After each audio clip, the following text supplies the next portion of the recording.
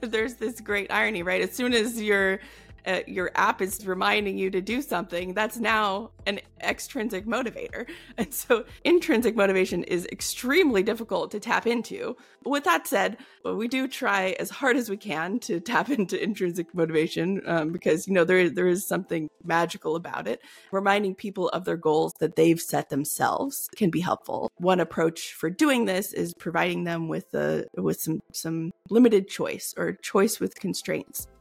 Welcome to the MindTech podcast, where we dive deep into the unsolved problems in mental health with the founders, investors, and experts building technology to solve them.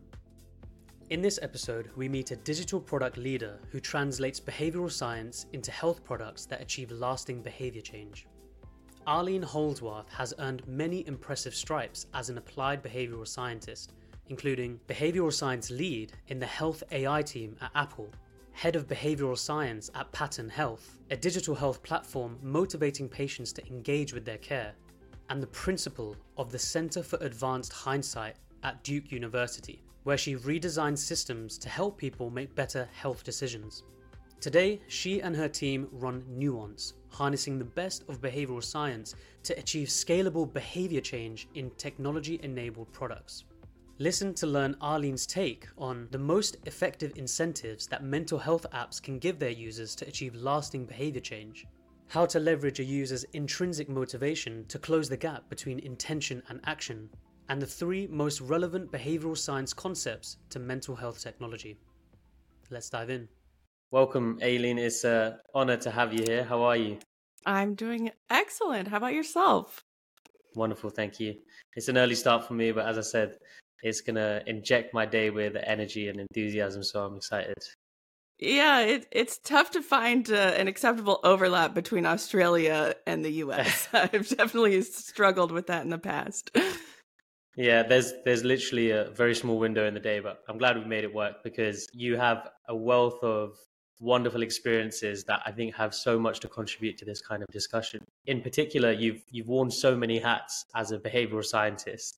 You've been a researcher, a product manager, the director of a startup lab, a consultant, and the behavioral science lead in health AI at Apple. So my first question to you, which is quite nice because it gives a good little intro there, is which role do you feel you were most able to make an impact on outcomes in behavioral health? Impact on outcomes. That's great. I definitely like so you mentioned a pretty wide variety of things. There's also an evolution over time, right? So I really kind of started out on the more academic side and working like very much with experimentation and research. And that was a lot of fun. I love running experiments. But I think to your point, the impact, I was not feeling the impact very much in the exclusive research world where it was so academically focused. And while you have the freedom to just kind of test whatever you want, it's not very clear that that's going to lead to anything, right? And so that's why now I consider myself an applied behavioral scientist, where if I'm doing testing, it is to achieve some purpose, to understand like how does this actually impact outcomes in the real world. And it's often not so much a lab study that I'm running when I do research now. It's something it's really out in the world with an organization's real customers and so on. And so I've really moved more towards the product space now. And that I would say feels much more impactful if you can really use the behavioral insights, if you can really leverage them in your work. And it's tough to, it doesn't always work to do that. But I think that that my work as a scientifically informed product designer, which is sort of sometimes what I call it. I call myself all kinds of different things as well. So you're gonna have trouble getting any sort of consistency out of me. But yeah, I think that is the product world is where it feels more real, more tangible, and that people's lives are actually being impacted. I guess the development arc that you mentioned there is necessary in a way, going from academic research, learning about everything that the field has done up until this point, feeling like you're at the leading edge of what's the latest research, and then being able to take that step into, okay, now let's apply that in the real world with teams and creating products. So yeah, I like the evolution spin that you put on that. But I don't want anyone to go away under the impression that I have sort of left research behind, right? Because research is so important within product, and that's really like doing experimentation and iterating on your product design. That is really critical to getting it right. You can say, oh, I've designed this product with all of the literature and behavioral science in mind.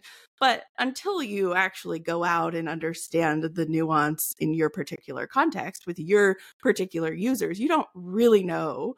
You don't really have any idea that the thing that you've created is actually better than what you would have created without that, behavioral science lens, for example.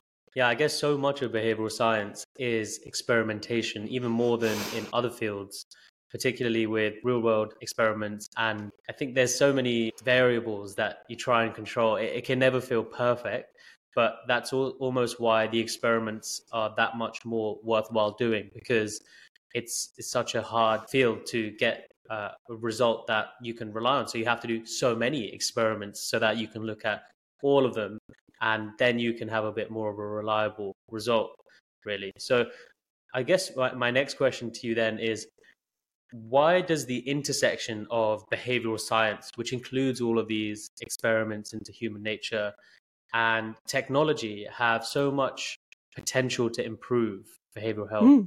Yeah. I mean, part of it is just that the world that we live in now is just so technology is so ubiquitous. Everyone is walking around carrying these perfect little intervention devices, their smartphones and their smartwatches, all of the different technologies, but that we can access people in ways that was never true before. If you look at behavioral science research, even like 20 years ago, it was like, people had pagers that or like timers that beeped, and they'd have to do some sort of diary study, and like really pretty lame. And that was just in the research world. In the applied world, there was almost nothing. So the opportunity to just be at the right place, which is in someone's pocket at the right time, is just tremendous. And that was not always true. And so I think technology has changed so much just in terms of that opportunity. And a lot of people are leveraging that opportunity, some better than others. But yeah, I think that's a big part of it. So it's the data feeding the insights, as well as the tools to be able to facilitate that behavior change. Absolutely. Yeah. I guess one of the most fascinating aspects of behavioral science to me is motivating people to make the right choices by giving them the right incentives. And I think in a world where incentives feel quite misaligned between those who are in power and those who aren't in power, I think behavioral science has a great contribution to make here. But specifically in mental health and mental health technologies, how do you think we can incentivize people to not only engage, but also cultivate a lasting commitment to any tools that facilitate them taking care of their mental health? Yeah, interesting. I think so. So you talk about incentives. Incentives are one way of facilitating behavior change, but there's a whole toolbox out there, right? And I think that even before you get to incentives, you can say what are most digital health companies, for example, doing in order to engage their users and get them to fill that intention action gap where people say, I would like to do XYZ for my health, but I don't actually do that. And I sort of think of it as these different levels of intervention. And the first one is what most companies do, which is, very, very basic. It's extremely popular way of, and you almost wouldn't call it an intervention. It's providing information, right? This is, the basic tools, basic information. It fully relies on the user to take charge and to set it up. And that tends to not be very effective because people already know they should get enough sleep and They know which stress management techniques would help. And I don't exclusively work in mental health, but they know that they shouldn't be using their phone right before bed. They should limit their screen time and so on. And so providing people with that information, even when the information is something like tracking your screen time, it just isn't that effective. Like my screen time is tracked. I'm sure that your screen time is tracked. And do we ever actually look at the chart to see how we're doing? But then you can go a level up from that. You start to get a little more sophisticated with insights and trends. This is definitely gaining popularity within digital health companies. So you can tell someone, oh, like, hey, you tend to spend less time outdoors when you spend more time on social media. And so, mostly intuitive types of things, but it's personalized, and it gets at the it gets at the heart of what's going on, and might have a slightly larger impact on what's going on there. And then you have the third level of behavior change facilitation. And this is sort of where the applied behavioral scientist lives and tries to get digital health companies to adopt this sort of mindset or this approach to product design. And here you can actually go a step further. You can take an active role in helping users carry out their best intentions and really cross that intention action gap, helping people utilize those tools more effectively. So like suggesting or placing a limit on screen time rather than just saying, here's what you're doing, here's what you could do, right? Imposing consequences for exceeding that limit that they've agreed upon. And like you said, incentives, right? And incentives don't have to be, I think a lot of the time when you talk about incentives, you think of financial incentives, right? But I think like one of my favorite types of incentives is actually a social incentive. How can you get people, create accountability buddies, match people up, and, you create some kind of a commitment, and then your best friend or your sibling or whoever holds you accountable to that commitment. That can be one of the most effective forms of reaching your goals. That is a great step-by-step approach of how to elevate one's approach to behavior change. And incentives, it's beyond just financial. The social one's really, really interesting.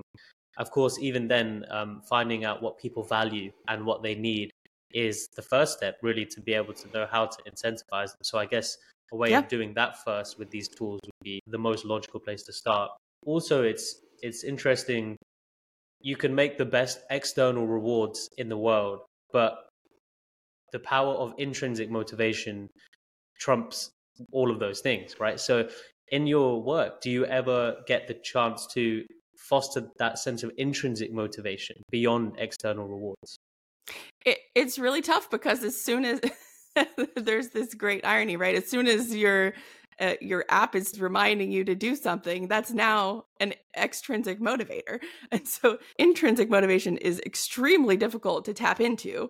And, there are also areas where people are not that intrinsically motivated, for example, to, take their medication or so if you're not in great shape, then exercise. If you don't enjoy exercise, you're not intrinsically motivated to exercise until you've already built an exercise habit.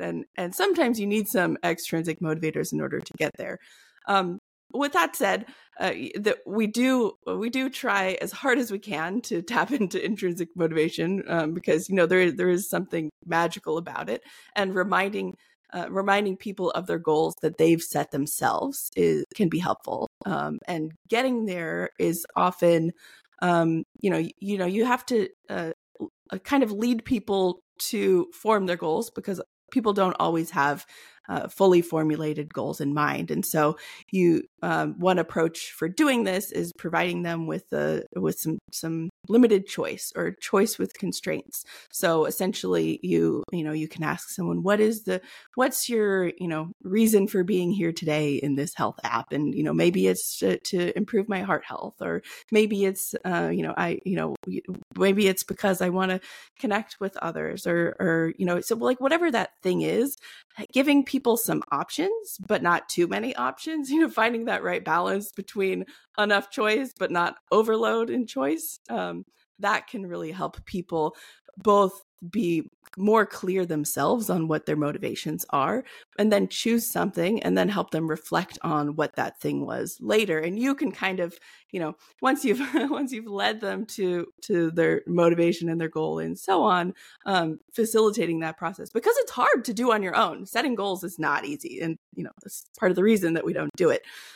But once you've sort of led people down that path, then you can help them set commitments if they would like to, and remind them of the reason that they wanted to do that thing in the first place.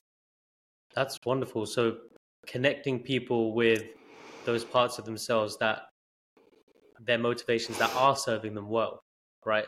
So even though we can't make people choose necessarily what they're intrinsically motivated by, we can help them reconnect with what those drivers are, so that it can be in full force with enacting that behavior change.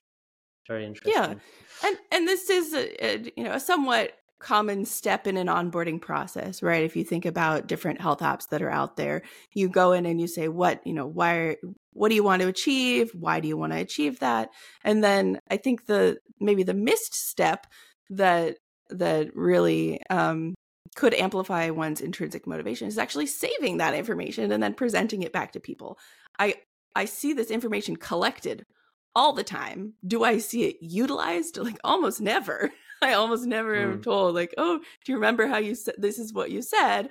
How can we go the next step towards doing that? Yeah. Another interesting challenge for mental health and behavioral health apps in particular is, as you may very well know, user retention and engagement. So many download the app and have those good intentions, but as you mentioned, not only helping people make that gap between intention and action, but keeping them there, keeping them taking action is very tough, particularly for these behavioral health and mental health apps. So from your understanding of behavioral science, what do you think are the key factors in creating digital tools that maximize retention and engagement for users? Yeah, I think part of it is getting to a higher level of intervention. So many of these apps are just, you go in and it's, it's got your dashboard of educational materials, and that's just not really what people want. Sometimes they say that that's what they want, but it's not actually what they want. No one, you have to provide something useful and valuable to users. And one way of doing that, I think, is by bringing in their connections to the real world. And this is tough, right? You have to actually convince them to invite a friend or, set up a challenge with someone else. But as soon as you have that tie to their real world relationships, that is so much stronger than any sort of commitment to some dumb app that and when you're in the moment, you would think it's a really great idea to meditate every day, and then tomorrow you're like, what? I don't actually want to do that. So but if you can establish a commitment when someone is in that frame, when they're in that moment of being motivated, and then help them hang on to that in the Tomorrowland where they're no longer motivated, that can be really helpful. I think that also plays a role in helping people connect offline as well. Absolutely. Learning what the app has to offer in terms of the information, and basically telling them what they kind of maybe already know, but just bringing it to their attention, and then helping them create accountability systems in the real world so that they can be held accountable, but also feel connected with the real world and engage in that space as well.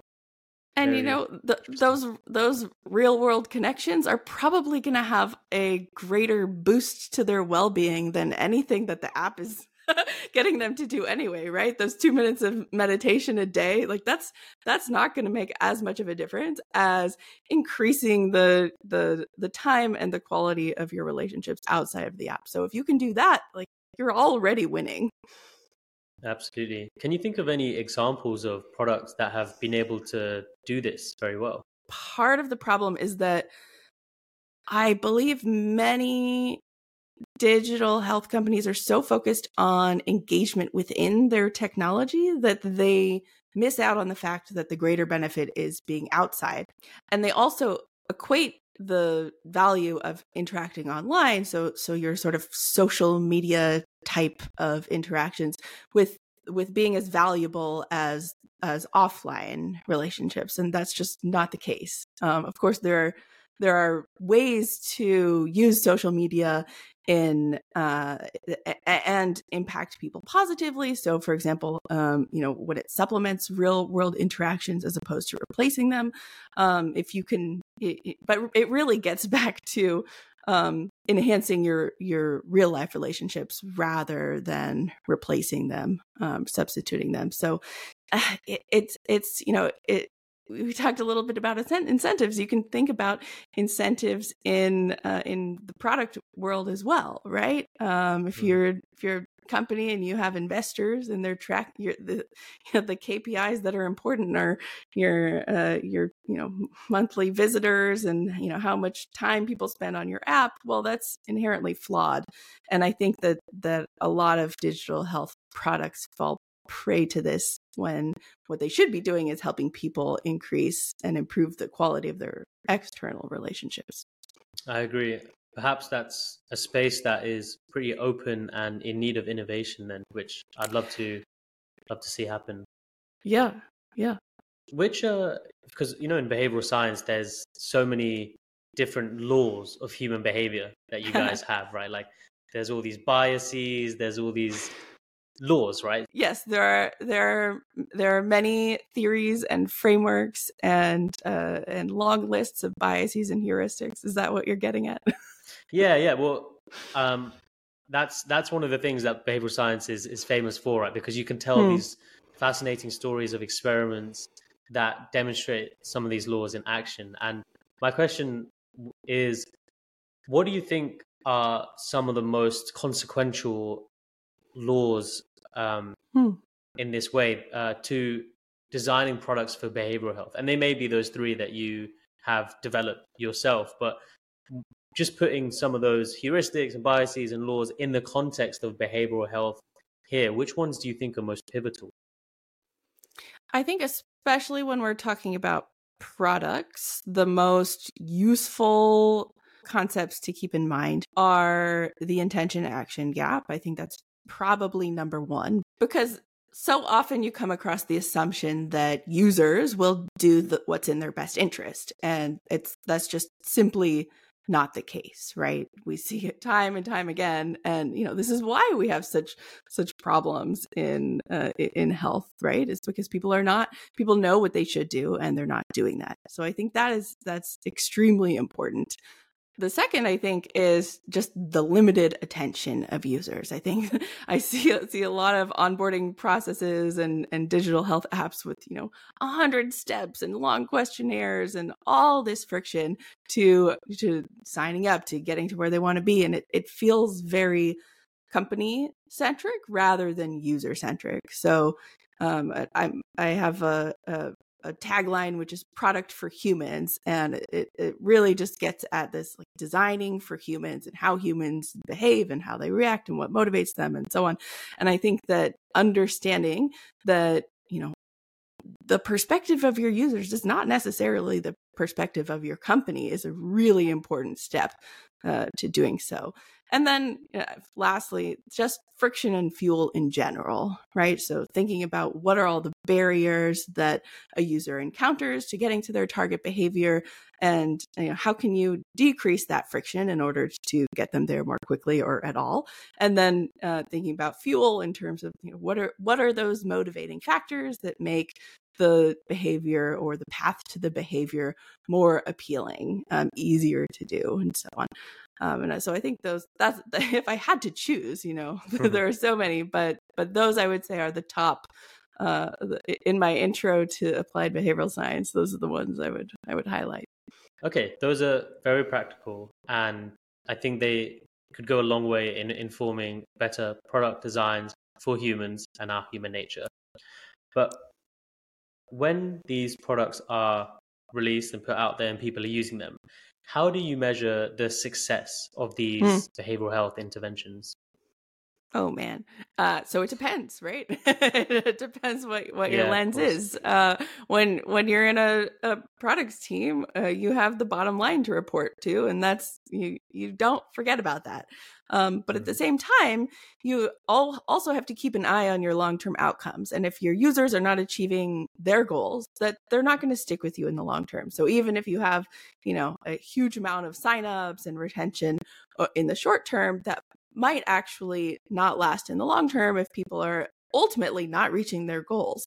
And so what I really like to think about is Heather Cole Lewis is a behavioral scientist who has this big E and little e framework. And so she talks about the big E being the E in engagement, right? The big E is, are users engaging in the actual thing that you want them to do, and say it's like, toothbrushing, for example. Are they brushing their teeth?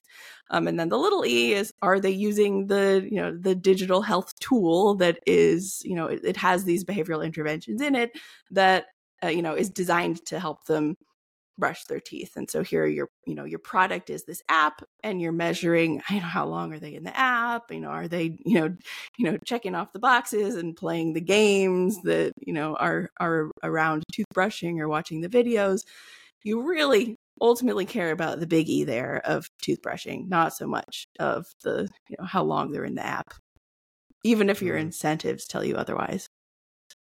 Yeah, I think that's one of the challenges for these little e companies, because when we want to help people change their behavior in a healthy way, that's a positive, ethical stance. But we also don't want them to become reliant on these technologies. We would like to help them develop self-reliance. So again, it's a kind of like incentive thing where the better your intervention is, the shorter amount of time and the longer lasting the implications of it in the person's life. So how do we make sure that the companies and the users are well aligned there? And is there a way of facilitating long-term engagement without having such a mode of reliance on that technology?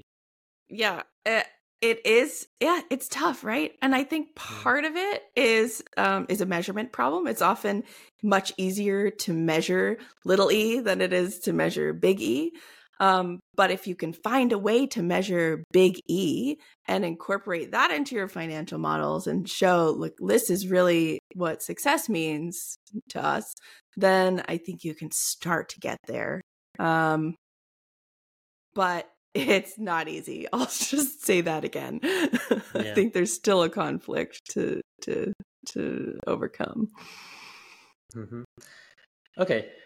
I think this intention action gap is fascinating, because as a doctor and for any clinician or healthcare professional listening, they will very much resonate with that concept of, we work so hard to help patients take action in the right direction, but ultimately we can't do it for them, and we can't get too attached to them taking that action, because we have to just be happy that we've done our bit, and it's up to them. They have free will to do what they want. But it's one of the biggest barriers to good health, really. And I wonder, in terms of digital behavioral health interventions, what you've found are some of the most consequential barriers towards people making that leap from intention to action, and how you've designed solutions to overcome these. Decreasing friction tends to be the most effective barrier remover in terms of getting someone to, in terms of closing that intention action gap. And I think that is evidenced by the the relative efficacy of something like defaults, right? If you change the default, that can have an incredible impact on someone's behavior. If you just like people just go towards the status quo, the easiest choice most often. So unless they have a strong aversion or a habit in the other direction, changing the default or reducing friction is probably the more impactful thing to do, rather than something like increasing fuel, making it more fun, or adding games and such to the thing. If you make it seamless and invisible, it's going to happen. Yeah, definitely the first step is to remove the friction. Then you can think about adding fuel, right? Because if you make the most elaborate, gamified, enjoyable, fun, animated experience, if there's friction, then it's just going to undercut all of that. So it has to be so much fun in order to overcome the friction. Yeah. I mean, obviously both are ideal, but I get your point about friction is actually the top priority. And then you can think about how to build on top of that. Okay. What do you think are the most unmet needs in mental health, and how do you envision emerging technologies serving these needs?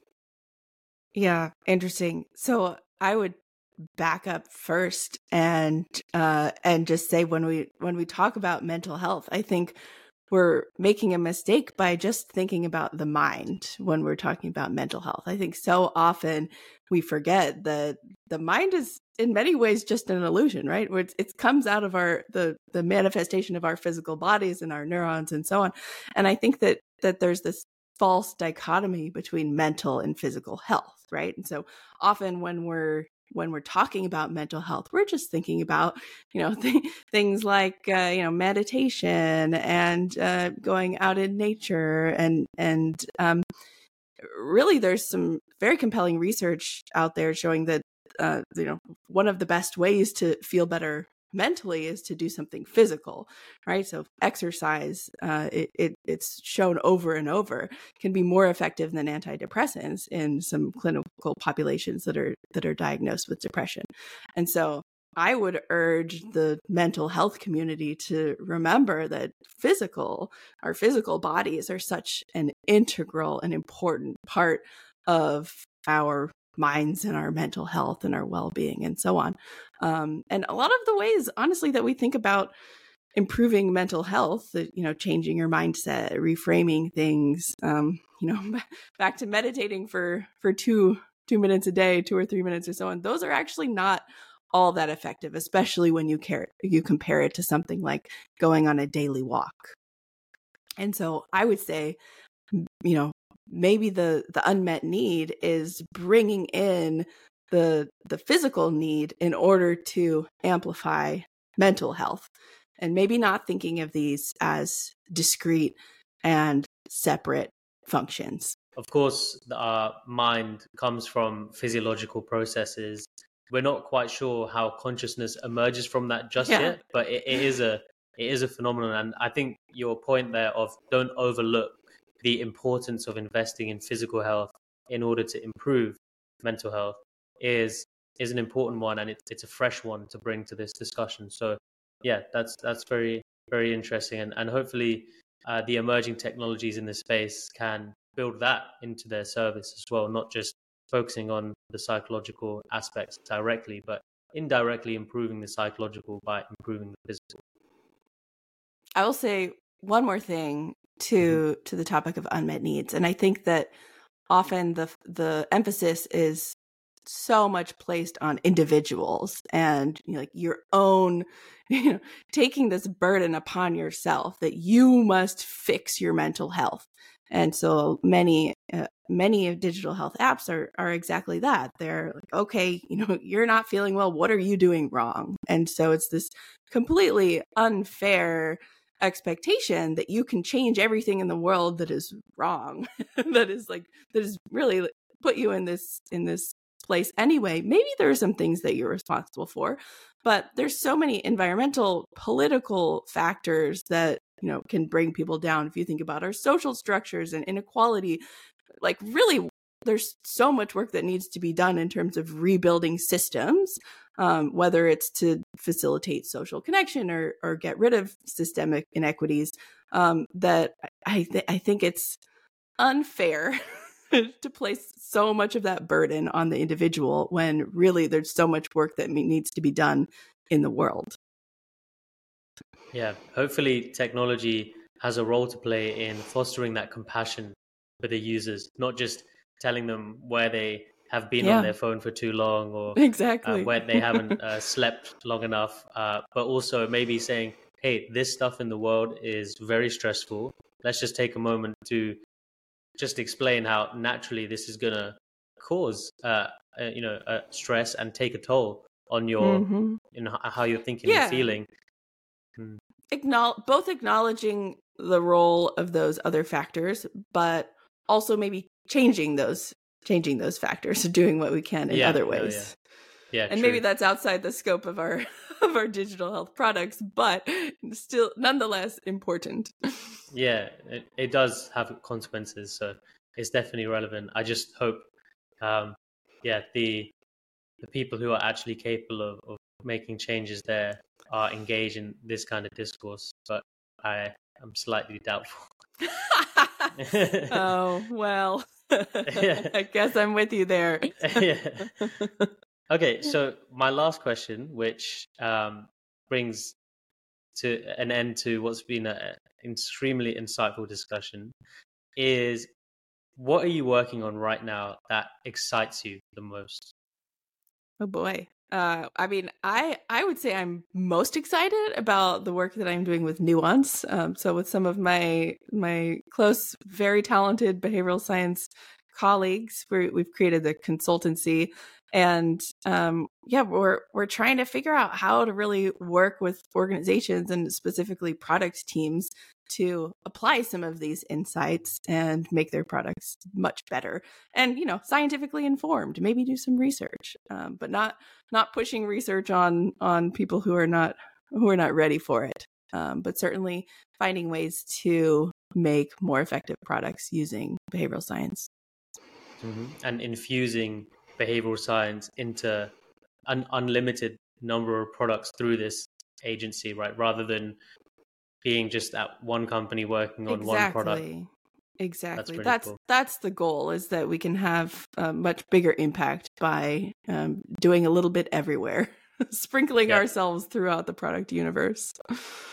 Yeah, it reminds me of a discussion I had with a professor at the Imperial College London, Professor Rafael Calvo, in one of the previous episodes. His whole philosophy is to implement well-being in the design of every technology, whether that be Microsoft Office or Gmail, being able to prioritize well-being there and everywhere may just have a massive impact compared to expecting people to rely on one Hail Mary app on their phone that is going to suddenly take them from poor mental health to great mental health. And it's similar to what you've just described there, with being able to make these contributions in a much more of a multi-pronged approach and in so many different angles, which ultimately create a system that is elevated in terms of its human-centered design. So that's awesome. Wonderful. Yeah, no, that sounds great. I would love to hear how he's improving well-being through Microsoft Office.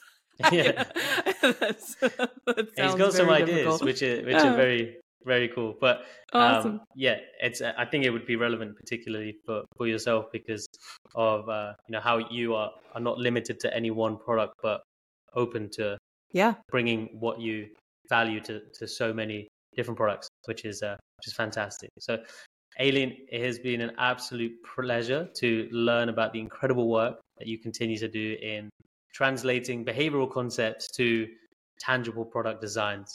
Awesome stuff. So for everyone listening, how can people support and follow your work? Well, I suppose find me on LinkedIn. I have a new series in Forbes where I interview product leaders and talk about how they are incorporating behavioral design in their product decisions. So follow that, read those articles. And yeah, generally I'm around. I'm on the internet. Cool. All of that will be linked in the description. And I look forward to keeping very much in the loop of all that stuff as well. Awesome. Same. Thank you so much for the wonderful discussion. It's been great. Thank you so much for having me. Every startup that has featured on MindTech is solving a mental health problem with a technology-enabled solution. To get a full picture of all the problems these startups are working on and all the solutions they're offering, sign up to the email list in the description to access the MindTech Matrix. This is the first visual representation of how mental health problems are being matched by innovative solutions. You'll also be updated whenever there's a new episode and get early access to test some of the products that are discussed in the podcast. Everything you need is in the description.